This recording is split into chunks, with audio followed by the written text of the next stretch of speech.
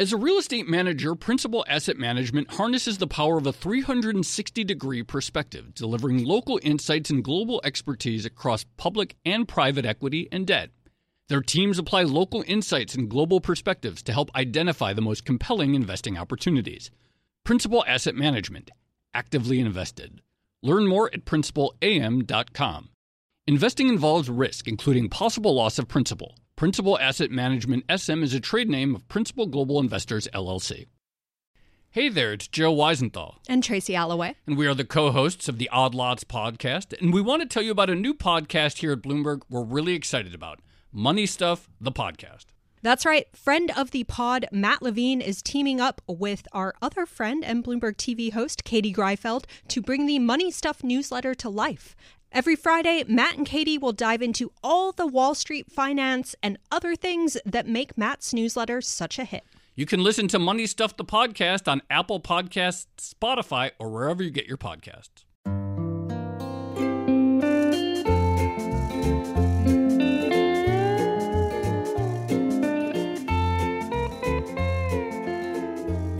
Hello and welcome to another episode of the Odd Lots podcast. I'm Joe Weisenthal. And I'm Tracy Alloway.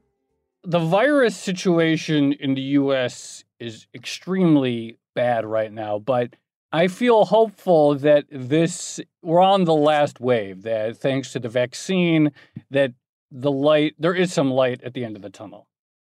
Yeah, so we're recording this in mid-December, and I think the U.S. caseload keeps going up. It keeps going up in other places as well. So I think Germany just posted its highest caseload on record. In Hong Kong, we have a fourth wave as well. I guess with winter setting in many parts of the world, temperature obviously has an impact, and we're seeing cases and also, sadly, deaths go up as well. Can I say something, though?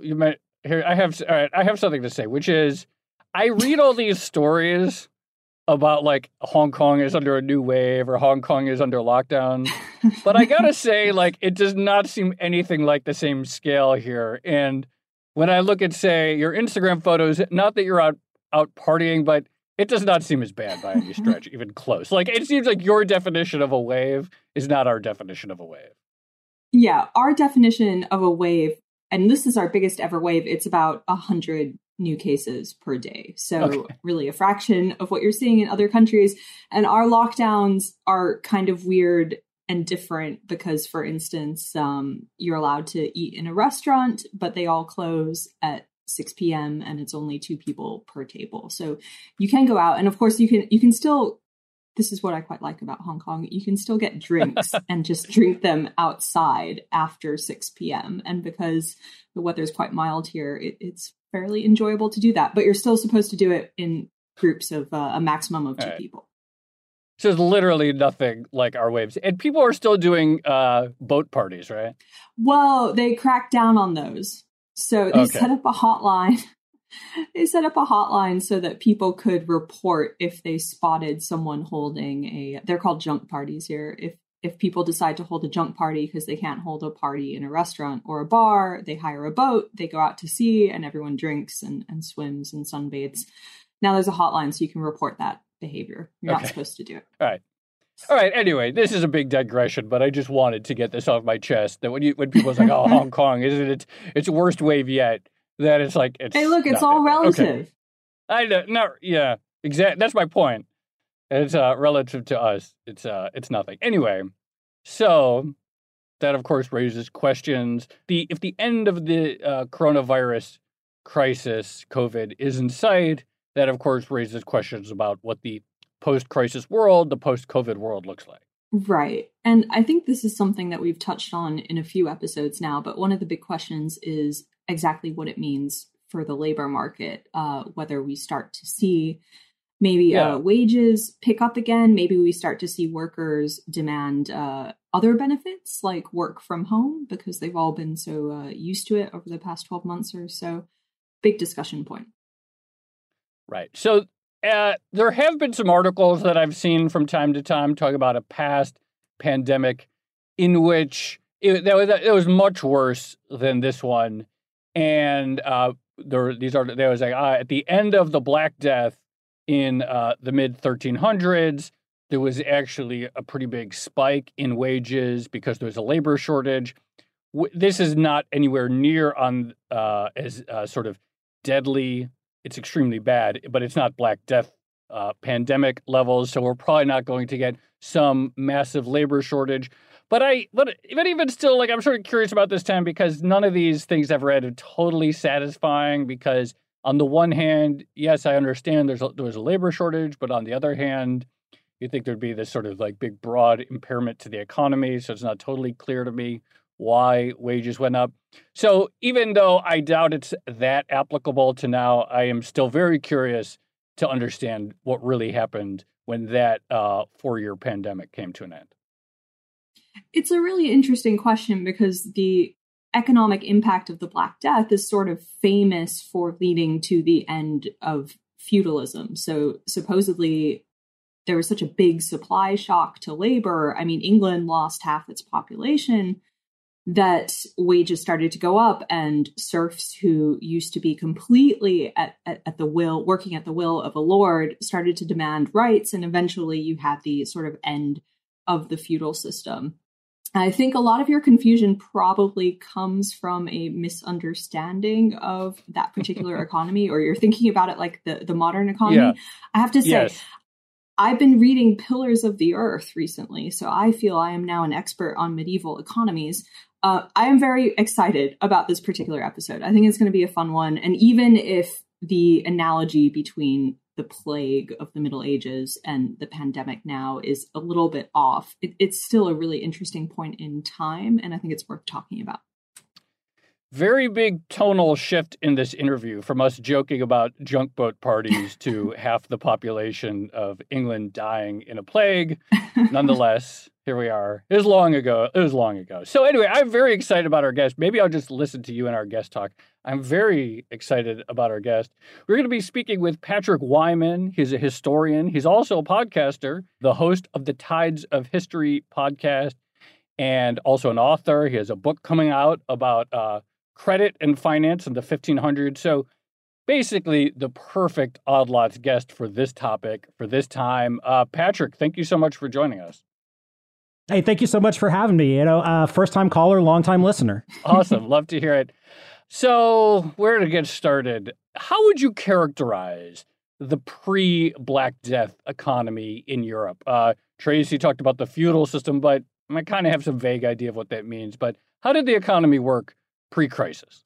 Okay, so there are a couple of aspects to bear in mind when thinking about the pre-plague economy. And one is kind of the broad context where thinking about feudalism, whatever exactly that's supposed to mean, that's something specialists debate in this field. Not that there's anything specialists don't debate, but basically a system in which a property owning class has tenant farmers working their land for them who are not free to come and go as they please and who owe the landlord labor services. So not just that they pay the landlord rent, they also owe the landlord service on the land that the landholder does not lease out. They're called the domain land on an estate that these poor serfs, who again not free to come and go as they please, they are semi-free at best. That they have to work the Lord's land, they have to clear out ditches, they have to plant crops, they have to harvest crops, they have to do stuff like that. The basic narrative of the Black Death is that it makes that system less tenable because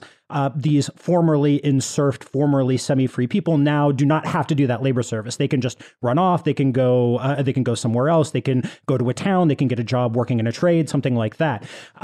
So that's the kind of the broad long-term shift that people talk about with the Black Death and its impact on the European economy.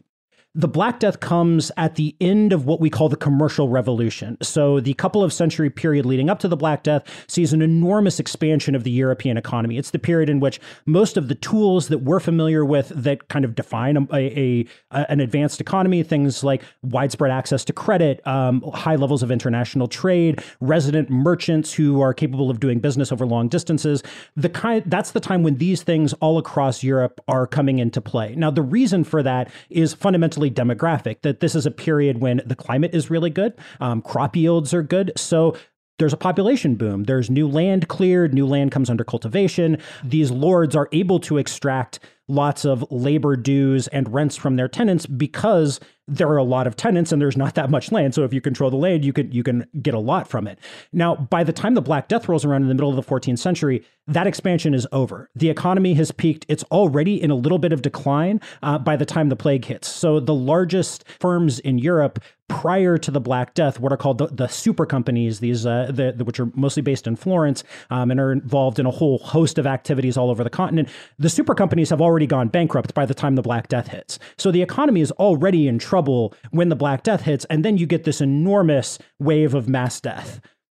Before we get into that, could you so you've laid out the, I guess, the labor side of the economy very, very well. Can you talk a little bit about like the demand side? What exactly were people producing at that time and what was driving the economy? Because I think this is going to feed in later to answering Joe's question. Yeah, so it's almost entirely an agricultural economy. We can write really interesting things about the cloth trade, about the long distance trade in luxury goods. And it's not that those things don't matter. They do matter for reasons that I think we'll probably end up coming back to over the course of our chat today. But it's primarily an agricultural economy. Depending on the region you're talking about, there is no region in Western Europe specifically that has more than 20, at most 30% of the population living in towns. Everybody lives in the countryside. Almost everybody who lives in the countryside is involved in agricultural labor in some way, shape, or form. So it's not that the economy is simple. There is wage labor. There are local, regional, and international trade routes. There is a trade in agricultural produce that goes over long distances that uses sometimes quite sophisticated commercial tools to do that, application of credit, accounting techniques, things like that. But it is primarily an agricultural economy. And so that's why the population increase and bringing new land under cultivation matters so much. The more people you have, the more agricultural produce you're putting out there, the more the economy grows, the more surplus there is for lords to extract, which they can then use for things like long distance trade and luxury goods. I think this is like a key element here. So the consumption of all this agricultural production was exported. So the lords would export it elsewhere in exchange for something non-agriculture. Well, either or they would extract cash rents from their tenants, and they would use the combination of that and maybe if you're the lord of a manor near London, whatever surplus you grow from your land, maybe you sell that to merchants who are doing business in London, and then you have the benefit of like all of your tenants are also paying you cash rent for being on their land. So you've just got, it's a good time to be a lord. If you're a lord before the plague in like the 1330s, 1340s, great time to own land, great time to be extracting rents. Just out of curiosity, how big, what kind of city was London at the time? So London is the biggest city in England, but it's not a big city by global standards. In fact, there are no real big cities by global standards in the 14th century in Europe. Europe is kind of a backwater. It's not as much of a backwater as it becomes in like the mid 15th century, but London has 50,000 people, 60,000 people at most. Paris has 60,000 to 100,000, and those are the big cities. The biggest cities are places like not so much Constantinople anymore after the Crusader conquest at the beginning of the 13th century, but places like Baghdad, again, probably declined a little bit after the Mongol conquest, but cities in Central Asia, South Asia, definitely in China, were dramatically larger. Also, some places in the New World were dramatically larger than European cities at this point. Huh.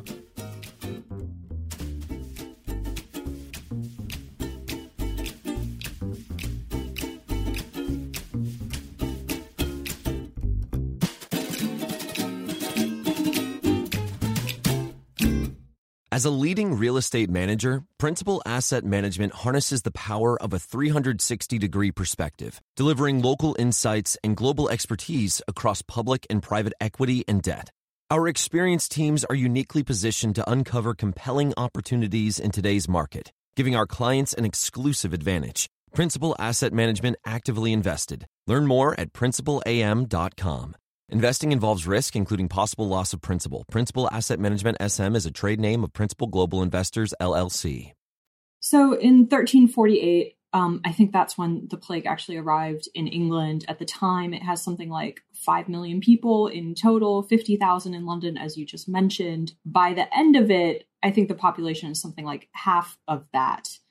Can you describe exactly what the impact was of the Black Death on, I guess let's focus on England at the moment, but I'm curious about the rest of Europe as well. Okay, so it's the death toll is regionally variable, but high. Basically, so trying to do medieval demography is hard because there's never just like a list of people who live in a particular place and you can say, this person died at this particular time, this many people died in the plague. So you're left to reconstruct demography on the basis of tax records, records of land holding, sometimes legal records. Basically, they're not giving you the stuff you want to tell, like how many people live in a particular place at point A and how many places live at point B, what's the likely death rate.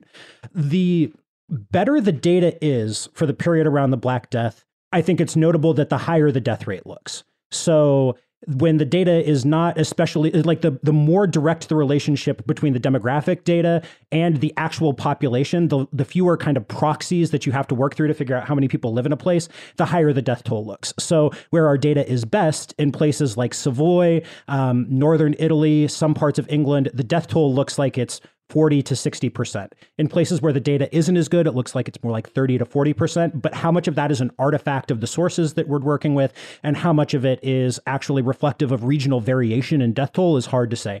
But yeah, I mean, I think it's safe to say 40 to 50% is a good kind of low end number and potentially much higher.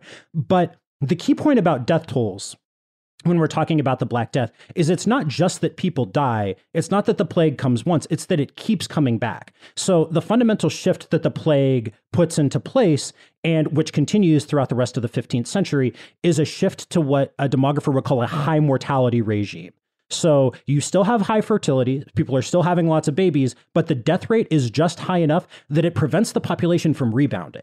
So it's not just that you have a one-time demographic shock. It's that people die, they keep dying, and they keep dying. So you don't get, like, even in a pre-modern society where population growth rates are really pretty low compared to what we're used to in the 20th century, 21st century, you would still expect, if you have a sudden abundance of land and resources in the aftermath of a mass mortality event, for populations to rebound fairly quickly. That doesn't happen after the plague, and that's the key demographic fact of it. That's what shapes the labor markets, not just in the middle of the 14th century, but into the 15th century and beyond. See, now I've been reading Forever Amber as well, so I feel I am also an expert on plague in the 17th century in England. But yeah, you're absolutely right. Like, the plague keeps coming back. And just on that point, one of the things that you learn, I guess, from historical fiction is the plague, it doesn't just cause people to die. In a sort of similar way to what we're seeing now with pandemic lockdowns, it causes big chunks of the economy, or it seemed like it, to kind of come to a standstill because no one wants to go out of their house. They're not exactly sure how the plague is actually spread. They have family members who are dying back at home, who might be, locked in a room somewhere. What does it actually look like when plague hits a town in the Middle Ages? What tends to happen? So you do get quarantines.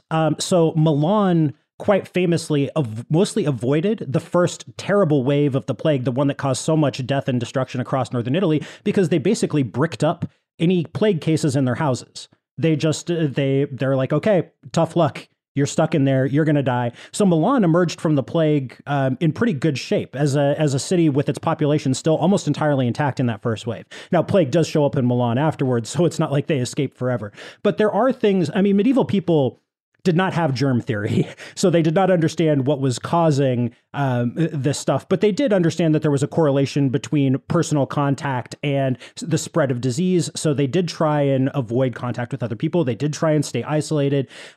They did have some sense that that's how the disease was being spread in that fashion. It's not entirely clear. Even today, we still know less about how the Black Death was transmitted than we wish we did. There are still debates about this. Scholars still do not agree on every aspect of it, about whether it's bubonic or pneumonic plague, what role various vectors of transmission played, whether it's fleas on rats, whether it's human fleas, whether it's primarily airborne. There are lots of debates about this. But anyway, So lots of economic activity does grind to a halt. And there you read primary source accounts where it's like crops are left to wither and die in fields. Cattle are running around starving because nobody's feeding them. People are dying in their houses. It's funny you mentioned the junk parties. I couldn't help but think of Boccaccio's Decameron. So one of the great literary works of the Middle Ages is this dude Boccaccio, and the Decameron is this series of stories that are all like the central premise of it is that they're all hanging out at a country house outside Florence while the plague is happening, and they're just amusing each other by telling each other stories. So they too had junk parties, just, at a nice villa in a nice Tuscan villa instead of out on a junk. I guess I'm actually still curious just about the functioning of society. You mentioned crops were left to rot. There were stories of animals that were starving. From the perspective of these feudal lords, how did their lives change? How did they try to get by and operate? I mean, what did they do? So lords, as best we can tell, the higher up you were in society, the better off you were when it came to actually dying of the plague.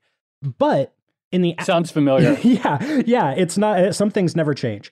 After the plague, landlords suddenly see their leverage over their tenants dramatically decreased. So it's both a supply shock to the labor market, but it's also a demand shock. The thing is, the demand shock is nowhere near as severe as the supply shock is, because I mentioned that population growth a little while ago. I mentioned that there are all of these kind of landless tenant farmers.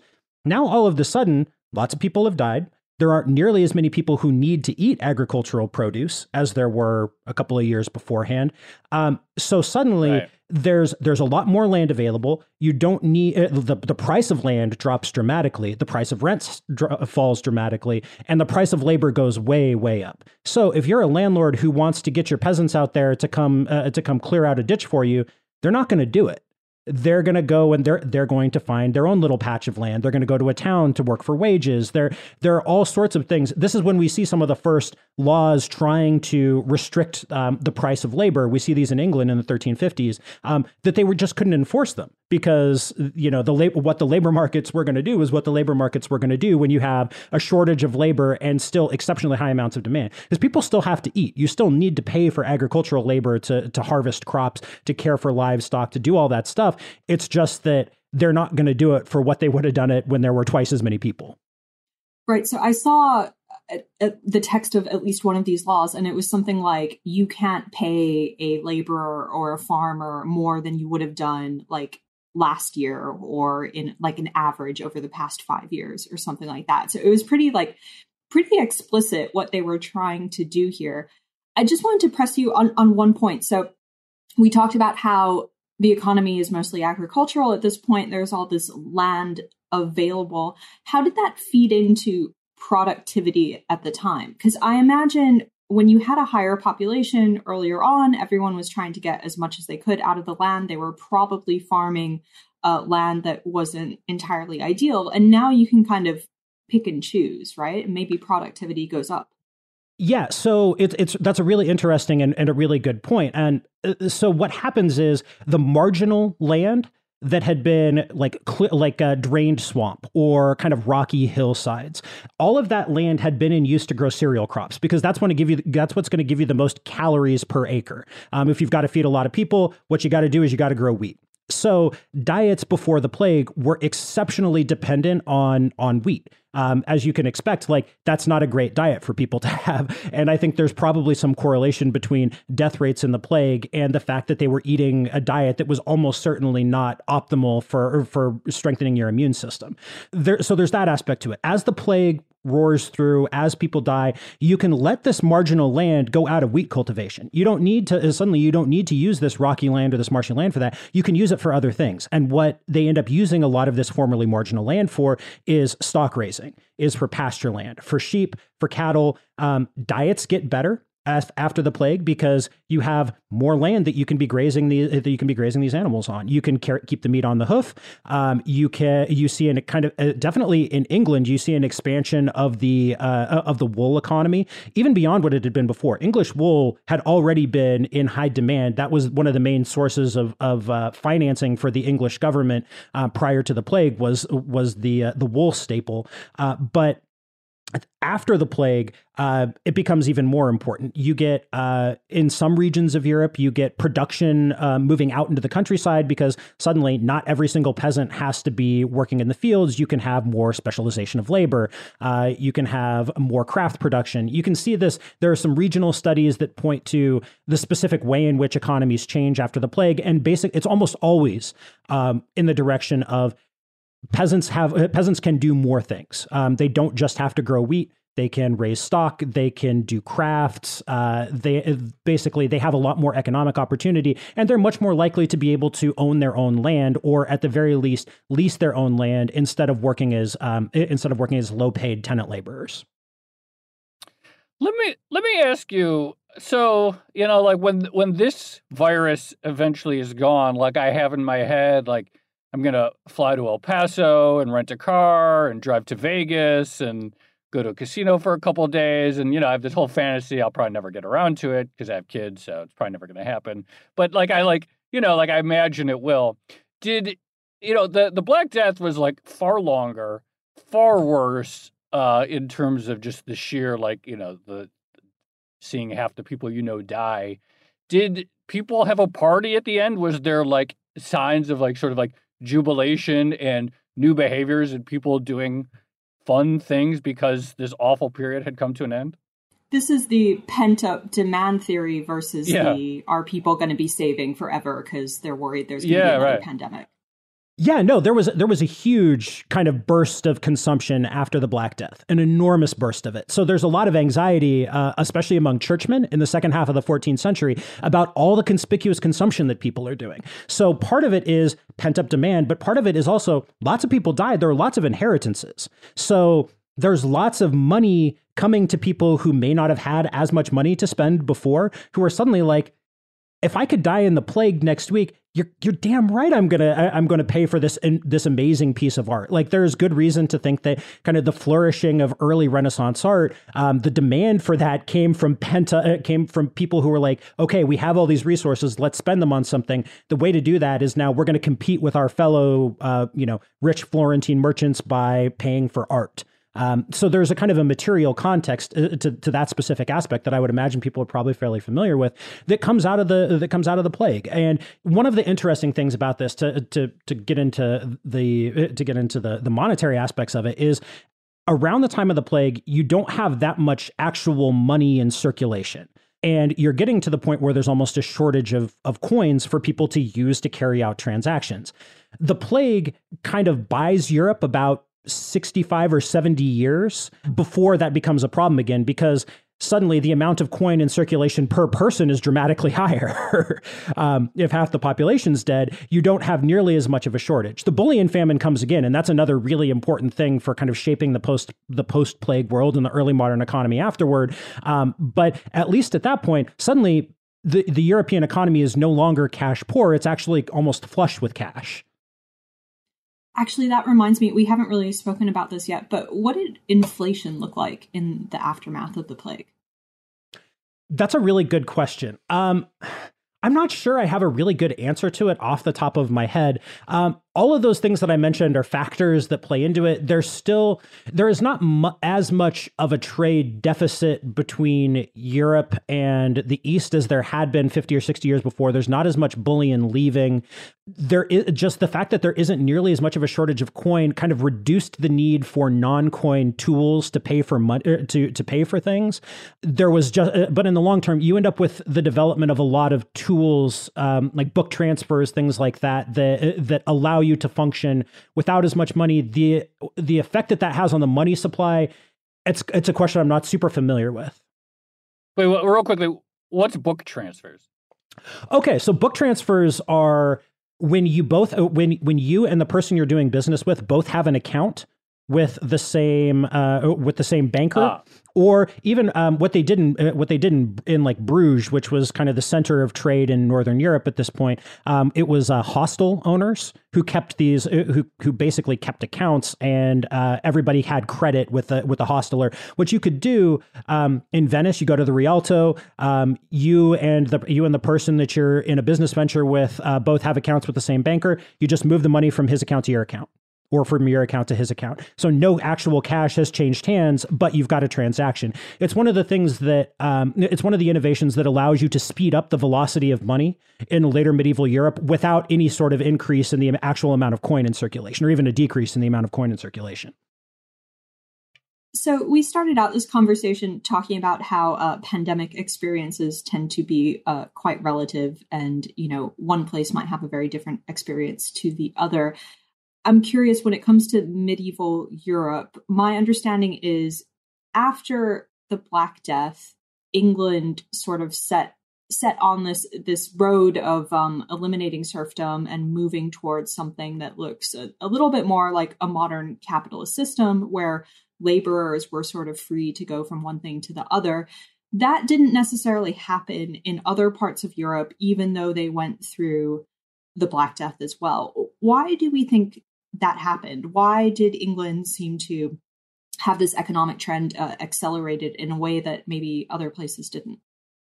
So this is a thing that economic historians have argued about a very great deal. If anybody knows Pseudo Erasmus on Twitter, he's the king of talking about the late medieval economy and the rise of capitalism. It's a whole thing.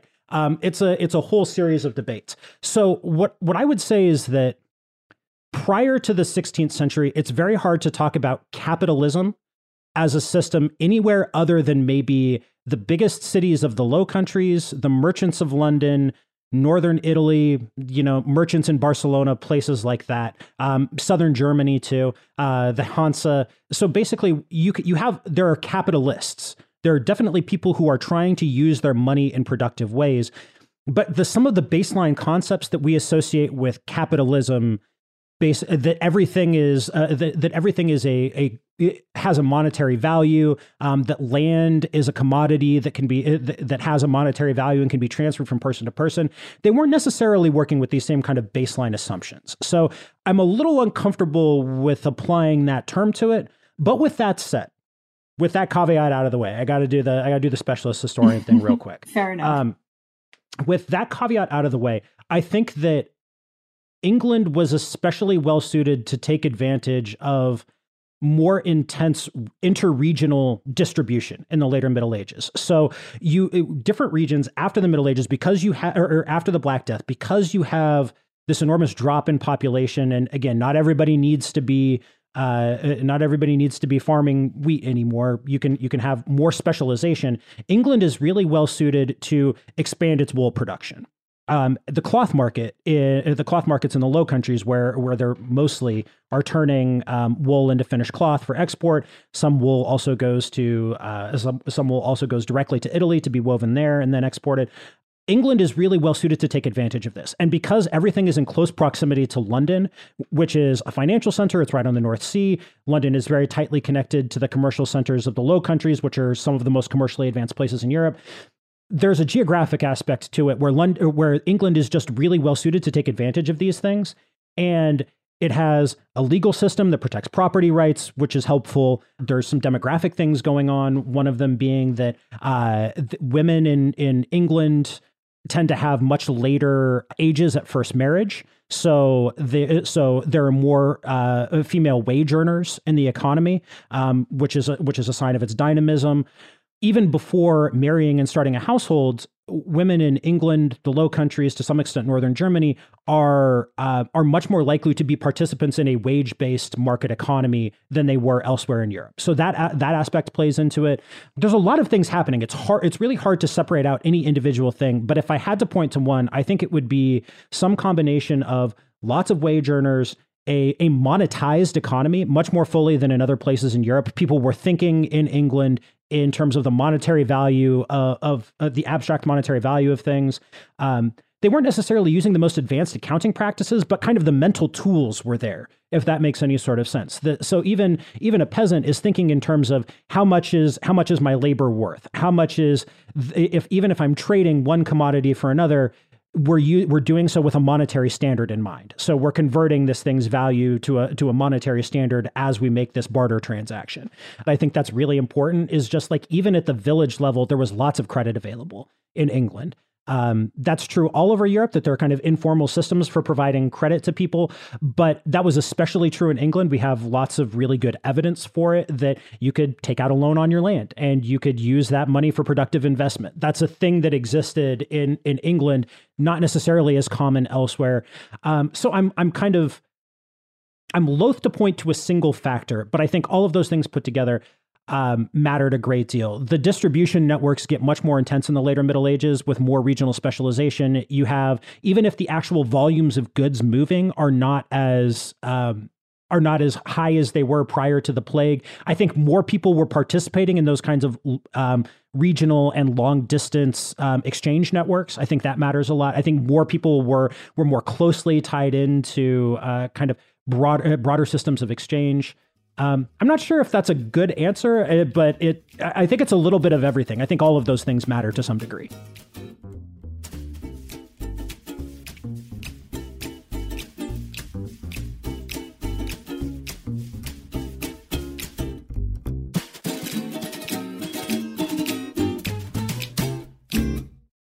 As a leading real estate manager, Principal Asset Management harnesses the power of a 360-degree perspective, delivering local insights and global expertise across public and private equity and debt. Our experienced teams are uniquely positioned to uncover compelling opportunities in today's market, giving our clients an exclusive advantage. Principal Asset Management actively invested. Learn more at principalam.com. Investing involves risk, including possible loss of principal. Principal Asset Management SM is a trade name of Principal Global Investors, LLC.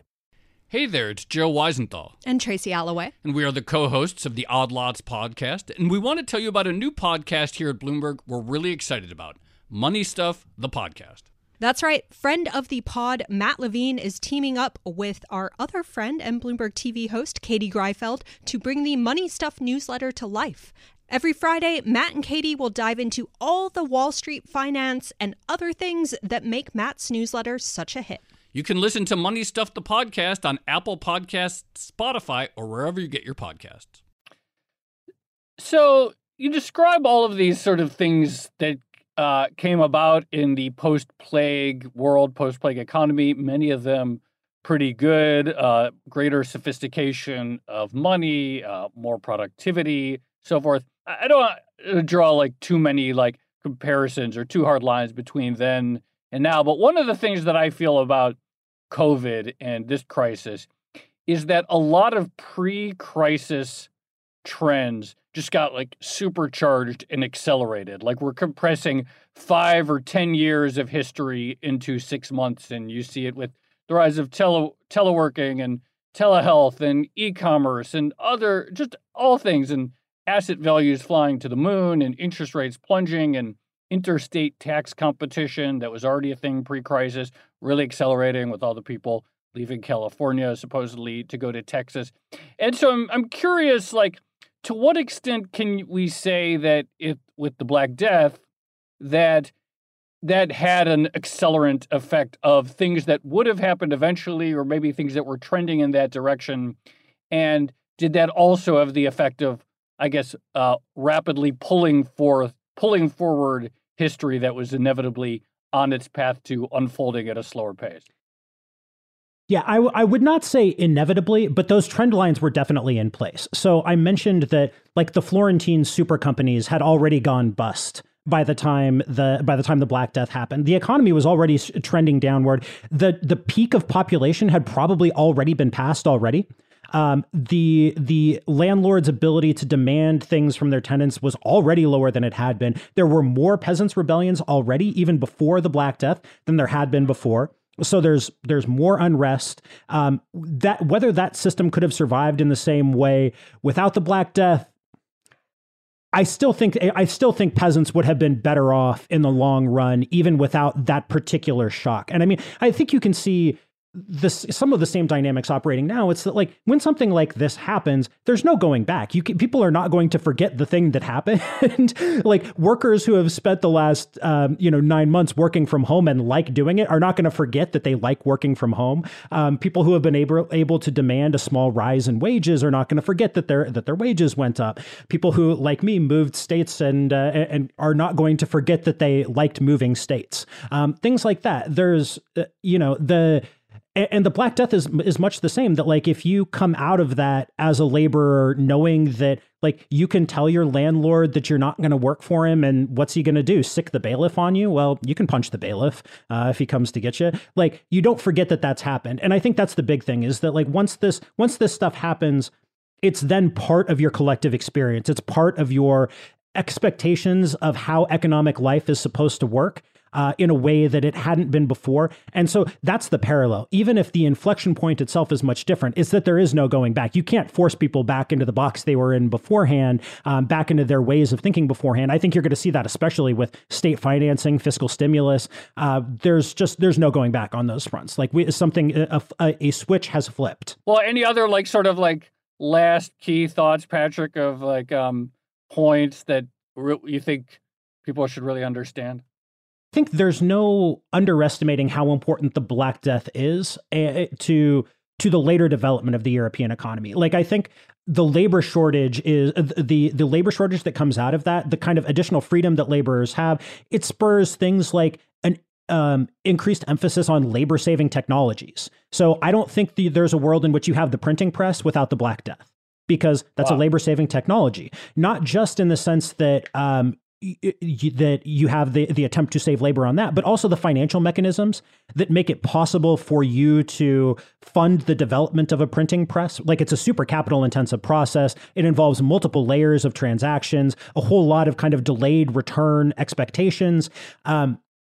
I don't think that whole process, not even the desire to have the thing in the first place, would have existed without the Black Death, without this increase in kind of ways of thinking creatively about investment, ways of moving money around, even in the absence of coinage. I don't think that any of that stuff would have happened without it. So it's really the foundational event that gives you the early modern economy. So even though in the short term, there is a net drawdown in the European economy. The European economy is smaller after the Black Death.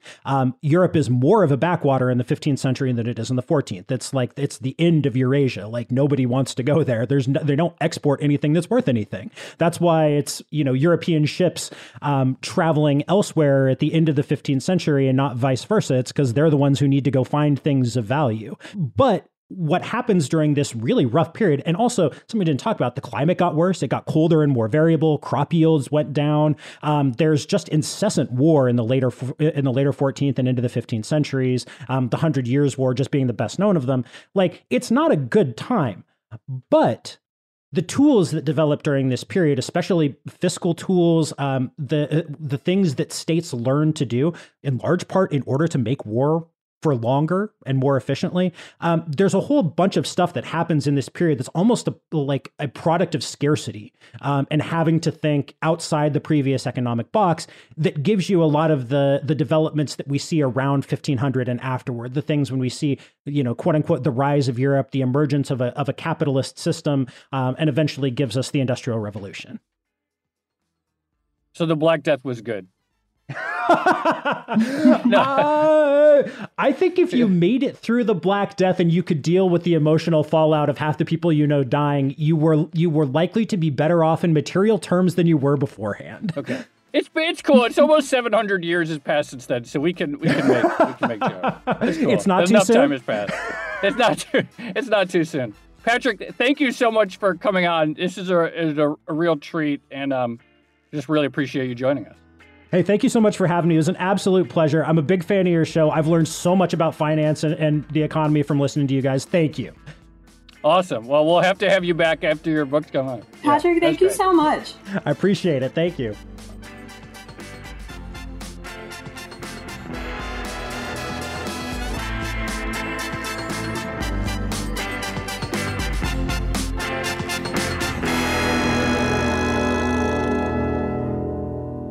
That was great. I really did have a lot of, I was confused prior to this. Like, I genuinely didn't understand exactly, but the explanation of the sort of supply side changes, the labor shortage, the productivity shock, the new demand from previous peasants who weren't having all of their consumption, I guess, exploited or surplus exploited. I finally feel like he did such a great job putting it all together.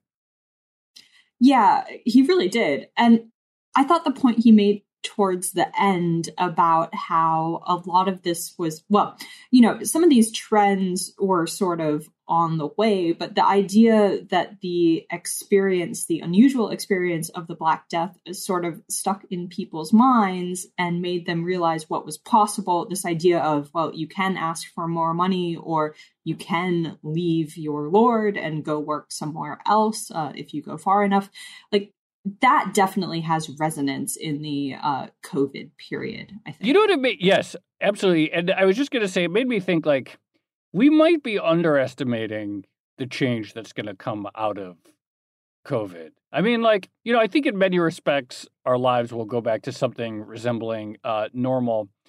But it also seems like, this has just been, it's obviously this period has not been as deadly as the Black Death was by any stretch. But it's been a global disruption to virtually everyone's lives on the entire planet in some way or another for what's turning into a pretty extended period of time.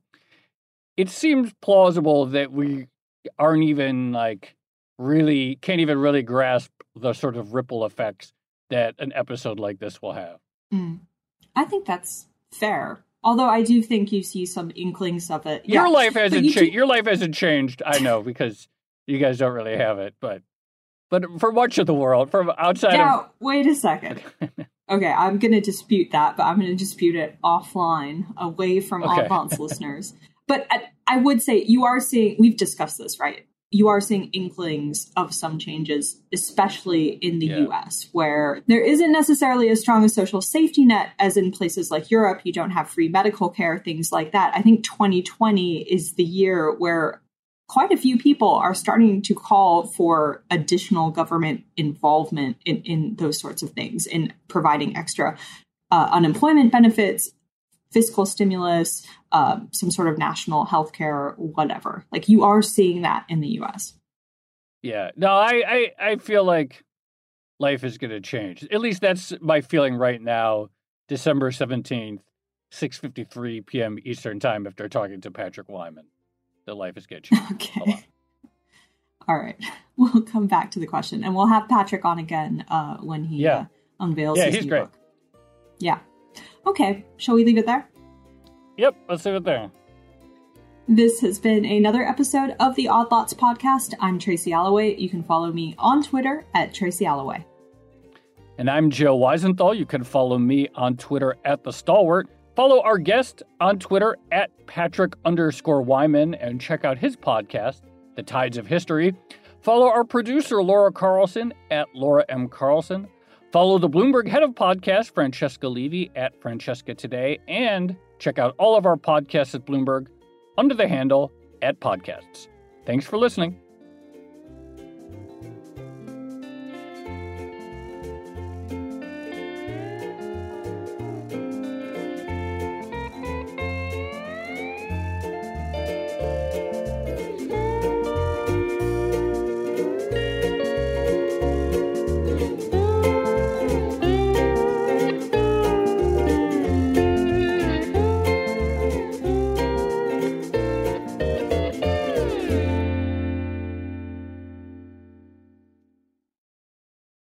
Hey there, it's Joe Weisenthal. And Tracy Alloway. And we are the co-hosts of the Odd Lots podcast. And we want to tell you about a new podcast here at Bloomberg we're really excited about.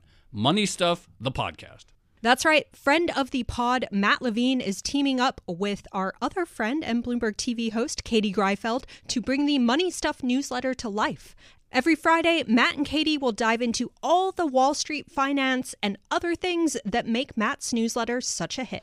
You can listen to Money Stuff, the podcast on Apple Podcasts, Spotify, or wherever you get your podcasts.